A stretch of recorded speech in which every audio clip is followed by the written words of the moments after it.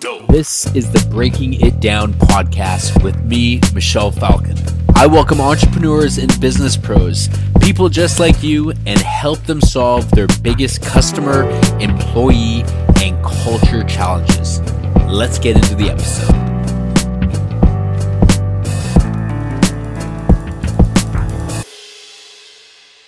Everyone, I am here with the great Sunny Verma. We've known each other for a few years. I mentioned earlier he's a fantastic person, a great entrepreneur. Before we get into this, Sunny, I need you to build confidence in the audience. Do I know what you are going to ask me? No, man, you have no idea. I'm just hoping you can help me.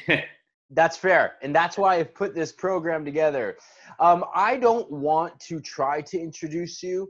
I don't think text or even me trying to explain what it is that you do will do it justice. So if you could, let's kick it off by you sharing what is it that you do? So my primary love is my company called Tutor Bright. And what we do is focusing on raising a child's self-esteem, self-worth, and self-confidence through academic one-to-one in-home tutoring. My secondary love is the Think and Grow Rich Institute. I'm very, very, I guess you could say, proponent of Think and Grow Rich, and we develop courses and workshops about Think and Grow Rich across every single English-speaking nation in the world. So perhaps I could have done the second part a little bit better than you, only because I know how modest you are. So let's just call it, let's black and white. Sunny owns the trademark of Think and Grow Rich, the book that has been popularized for the last couple decades, if that's correct. I have it somewhere in my office, but fantastic. How many employees do you have if you were, and do you include your tutors as employees? Oh, we're in the thousands of people with our tutors. And our tutors it depends on what country we're looking at. They're anywhere from an independent contractor to employee. Okay, got it. So there's the corporate employees, and then there's the independent contractor, which would be your tutors. Yeah. Fantastic. How many customers would you have in your database currently using your services? Above, less, or more than 10,000? I'd say more. More? Okay. That's good enough for the statistics of the company. Yeah. I'm going to flip it over to you. What do you have for me?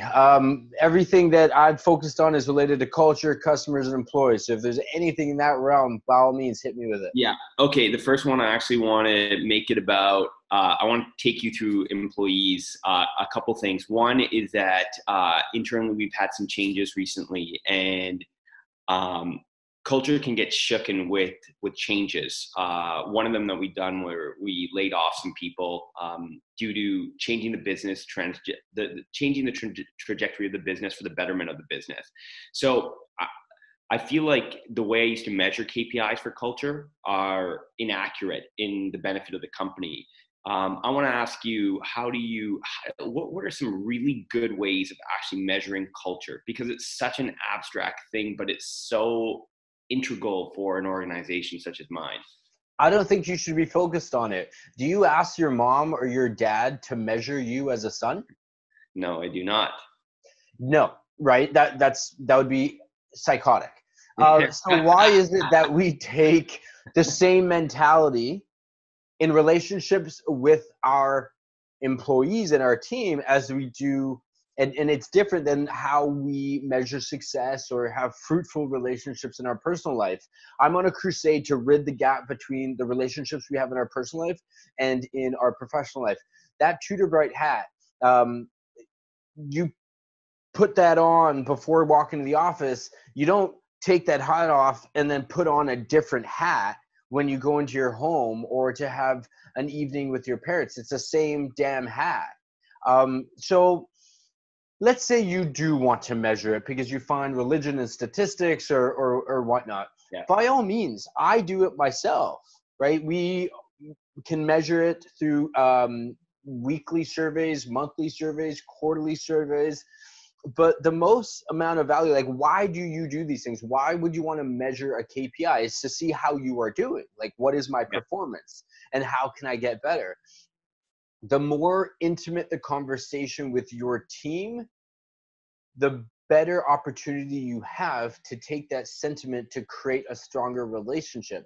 So I would couple a few things. One, if it is appropriate, meaning like your team's big enough, then survey your team. That could be, again, on a weekly basis by using something like Office Vibe, just a one question once per week or once every 2 weeks.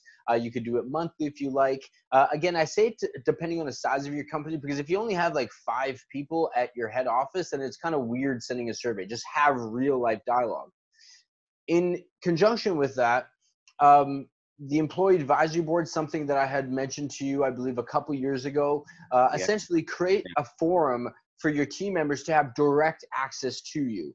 How many employees do you have at the corporate level? Because with all our corporate locations, oh man, 100 plus. Okay. No, you're layoffs, I'd say, yeah. You're absolutely big enough for the weekly or the bi-weekly surveys, and then the employee advisory board, and taking that sentiment. But to go back to your question, don't concern yourself with the scoreboard. Spend the majority of your time creating the framework to allow the feedback that you're getting to really resonate with you. Now, I know that you had mentioned that there were some layoffs. That's going to be, you're managing turbulence right now, and it probably isn't going to subside. I like to, when there are moments of turbulence in a company culture, a third of your company is thinking of leaving, and they very well might. Another third, and they might be thinking of leaving because of instability, right? They need to take care of themselves first. Yeah. The second third need to hear from you. They need their confidence rebuilt. Yeah. They don't want to leave, but they need more security. And then the other third are people that would run through a wall for you. The third that are thinking of leaving, I don't encourage them to leave, but don't chain them to their desk. Let them pursue other opportunities. It's the third, the 2/3, the ones that are like going to run through the wall for you. Do not neglect them. Okay, I'm not suggesting that you are, but often companies will be like, they have my back even if this company went bankrupt. They would follow me to the next thing.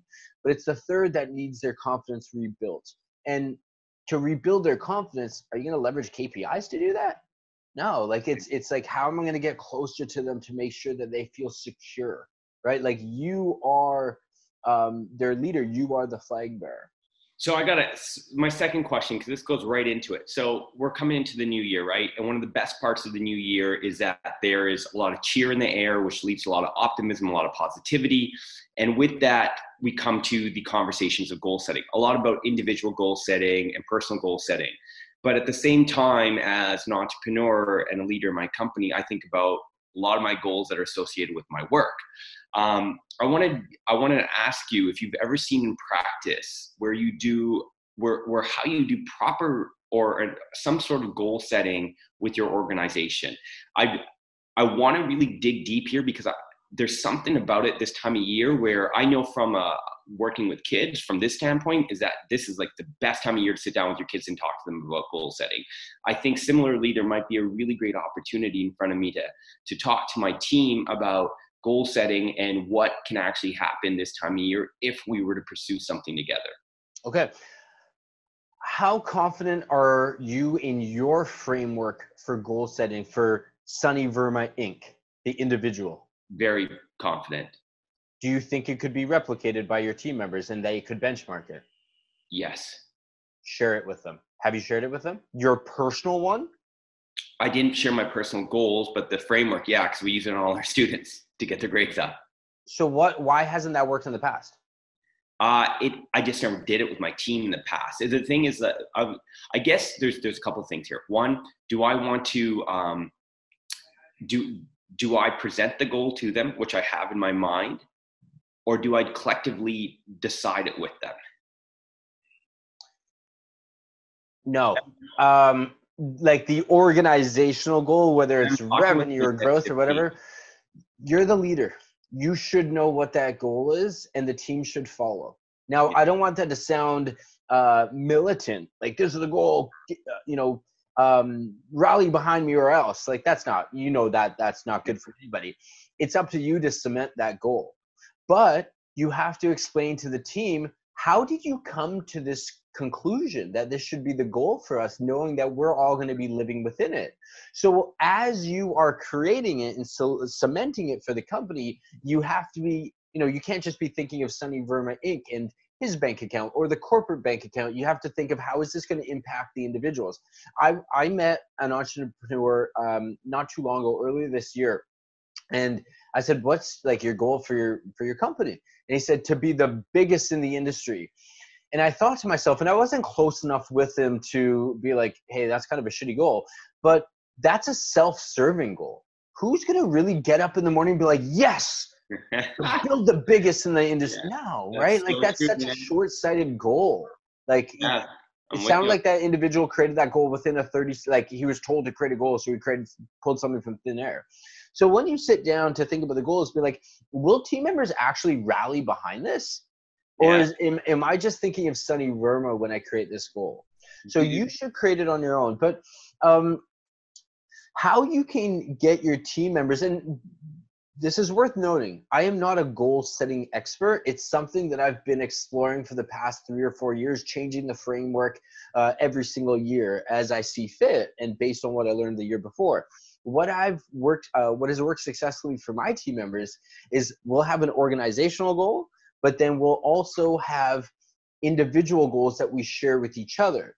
So I have, personally, I have the organizational goal, I have a finance goal, I have a health goal, I have a professional goal, and I have a philanthropic goal. Those are the 4 goals that I have for 2020. I don't think it's right to have your team member like shove those subjects as their goals like down their throat. But what's helpful is if you kind of break it down for them and help them understand how you came about creating those goals for yourself. Because now, if there's an organizational goal and there's personal goals, the habit of goal setting for themselves and to follow the company's goal will become further embedded into their DNA as a human being. And now you have this team just like have tunnel vision toward these goals. I have to have things that are measurable. I need to measure things. I like how I'm hardwired. I can't just like start Monday or start at the beginning of the year being like, okay, well, let's get going. Like I need to have a measure of success in this regard. So instead of trying to measure the sentiment, back to your first question, trying to measure the happiness of the team member, why not try to fulfill their happiness by setting goals for themselves as individuals, get them practicing that habit, and then watch. They're going to help you achieve the organizational goal. One has to come before the other. The personal ones, because your team members are going to be asking themselves, well, what's in it for me? Maybe they say it quietly to themselves. So help them share your personal framework for the personal goals and then follow it up with the organizational goal. Does that make sense? Dude, that was gold. That was gold. Thanks, brother.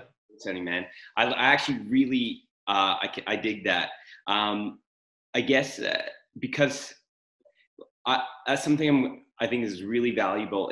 So I guess I got a follow-up question that I wasn't even thinking of asking specifically for this, but have you seen leaders get involved with personal goals of their employees? I know in the past that you've said this, like you'd rather have a team member that has an ambition outside your company to help them go pursue it or whatever it may be. But have you seen this be done as like an ongoing practice, like part of the company's fabric? And if so, how? Yeah. So what I do is quarterly check-ins toward the goal. I like year-long goals, but then you break them down quarterly. So I do this for my direct reports.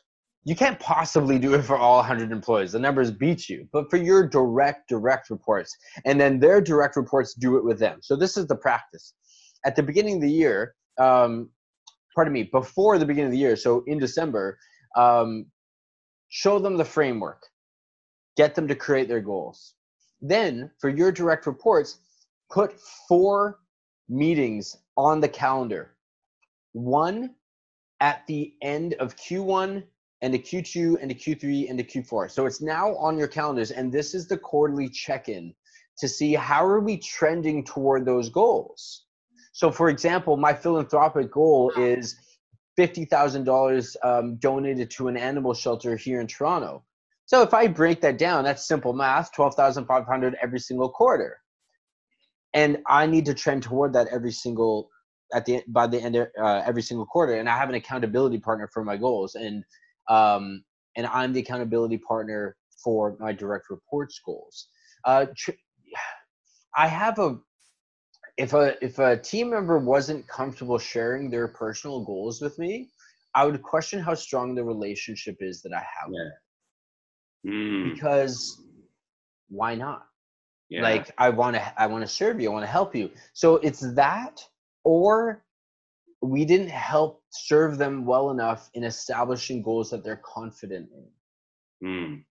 And then lastly, no easy goals. No easy goals, and no goals that are too like unattainable. I hate it when people are like, oh, but let's create a really high ambitious goal because even if we miss, we're still good. What type of mentality is that? It's like the 8th place ribbon, right? I'm with you on that. Yeah. If you set goals with like you said, accountability partner and being accountability partner to your team members, what capacity does that take up of your time? And have you ever thought about putting team members on team members? Okay. So the first goal, time, I haven't measured it, but it's worth it. Yeah. So anything worth doing will find time on your calendar. What gets scheduled gets done. Show me a person's calendar and I'll tell you what their priorities are. So I don't have a question for that other than a statement that I would say, how important is employee engagement and productivity to the organization? Very. Yeah. We'll find the time. There's enough time. Even if you're like, okay, I need 2 hours a month to help my team achieve their goals, where are 2 hours of something I'm doing right now that can be offset or handed off to somebody else? Yeah. Can you repeat the second part of the question? Yeah. What about them being accountability partners with each other? Yeah. Have you tried doing that? Peer accountability. I don't want to say sometimes that works because it's really dependent on the relationship of peers within the company. But sometimes I've heard that I like the direct report because it just, you have your meetings on a weekly basis already. So there's the platforms there already. But peer-to-peer accountability and goal setting, I haven't seen or heard of it going wrong. Yeah. But it really depends. Like if your department to department and peer-to-peer relationships are strong, by all means, do not try to use this as a way to build the relationship with people. That's way too awkward, way too soon. Yeah. Right? There's got to be some work done. The trust has to be built first. Yeah. And, goal setting for me within the organization, there are direct lines to employee engagement, productivity, morale. And then, of course, the outcome of that is better client, customer, student experiences. And it's just a ripple effect. And going back to the time part, I have it's kind of an arbitrary goal or rule, but it's 80-20. 80% of my I want our managers to spend 80% of their time focused on the employee and the team, the culture. The other 20% would be for critical thinking in regards to better experiences for clients and customers.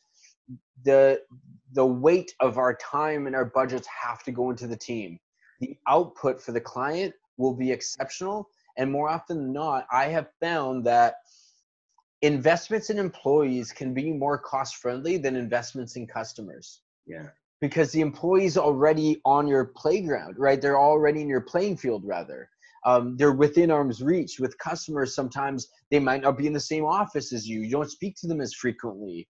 right? So therefore, that initiative that you have to build to strengthen the relationship with the client or the student in your case could be harder and more expensive. So go with the, pardon the expression because I don't care for it too much, but go for the low hanging fruit. Yeah, no, I agree with that. Okay, I got one last question for you. You talk about employee advisory board. I've heard you even mention a customer advisory board. This is something I've been thinking about. I don't know how to put it into place. My customers are dispersed. I was also thinking your customers are pretty dispersed as well, right? They're few. They could be coming from anywhere across wherever to have an amazing meal at one of your restaurants. So how do you create a customer advisory board? And what are you looking for? I can understand what I'm looking for in an employee advisory board, but what am I even looking for in the customer advisory board? Yeah. So this is in no particular order, but it just has me thinking I need to write a blog post about this. So note to self. So no particular order as it's coming to mind. Give me a bit of context on the company. Are you Canada, US, what other countries? I would do one for each country. Yes. And regionally. So this is what I'm recommending. You have to lead it.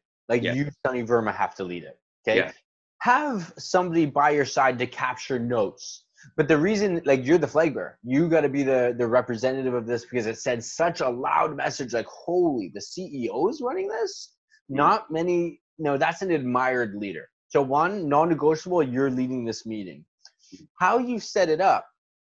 In your case, I would have, you're right, one for Canada, one for the US.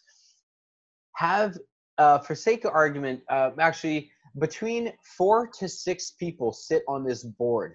Have them maybe a couple from the West Coast, a couple from the East Coast, a couple from the Maritimes, and so forth. And do the same for the US market too, because your customers on the West Coast in California might behave differently than the ones in Virginia, for example. And it's interesting to get the customers talking because they will pick up on the subtle differences in how they behave with customers too. And it's very interesting to watch customers interact with each other. And you're taking a step back. And I don't know if we were probably not running businesses at this time, but Pepsi and Coca-Cola used to stand behind panes of glass and watch customers focus groups. Yeah. Watch customers and we're like, did you see that? His arm moved to the left. What does that mean? But in your case, you're just going to you're going to be doing the majority of listening than talking. You're going to watch these customers talk amongst each other and you're hosting it. Do it virtually in your case, of course. Yeah. You could do it in person, save that for another time when it's more cost friendly. It's better in person, but it is more, it's not cost friendly. Do it online in a Zoom call like this. So do it regionally. Now, you have to create something that I call the customer muse. Who is, and perhaps you've done something like this already. Who is your target customer, right? It's the parent perhaps who might, you have your description already. Yeah. But make sure that you are adhering to that target audience. Have some people, have a male, have a female, mix it up a bit. So in my case, I would have a customer join our customer advisory board who are in their later 20s. She's a female. She works on Bay Street. She goes out for cocktails 2 or 3 times a week, for a casual cocktail 2 or 3 times a week. But then we also have the event planner who books events for companies like TD Bank, because we have an event side of the business. So you can't just have the same people representing the entire board. Mix it up a bit because it'll be really interesting to hear the dialogue that they have amongst each other. On your side, who you should invite from TutorBright is the admin person to capture all the notes, send the invitations, send the thank yous, and so forth. And then this is probably you would have to make this call because I don't know your company intimately enough, but have 1 or 2 other individuals who are your lieutenants or your right-hand person.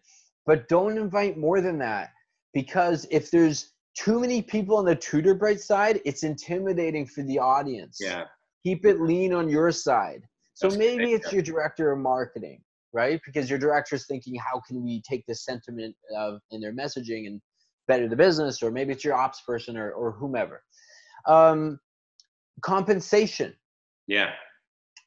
totally up to you. I have found that if you have to, this is generally speaking, if this isn't just for customer advisory boards, but if you have to compensate people to help you, I don't know how engaged they are.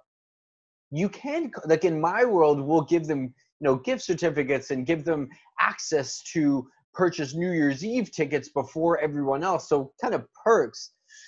I don't, because your customers should want your business to be stronger for their child. If somebody's sitting there with their hand out, I would question their motivation. Yeah. So I like to say no compensation in terms of currency, because it can, I just don't like that. It doesn't sit well with me. Yeah, I feel you on that. It's also cost money too. Our bottom line doesn't like these things. No, not at all. Are you good?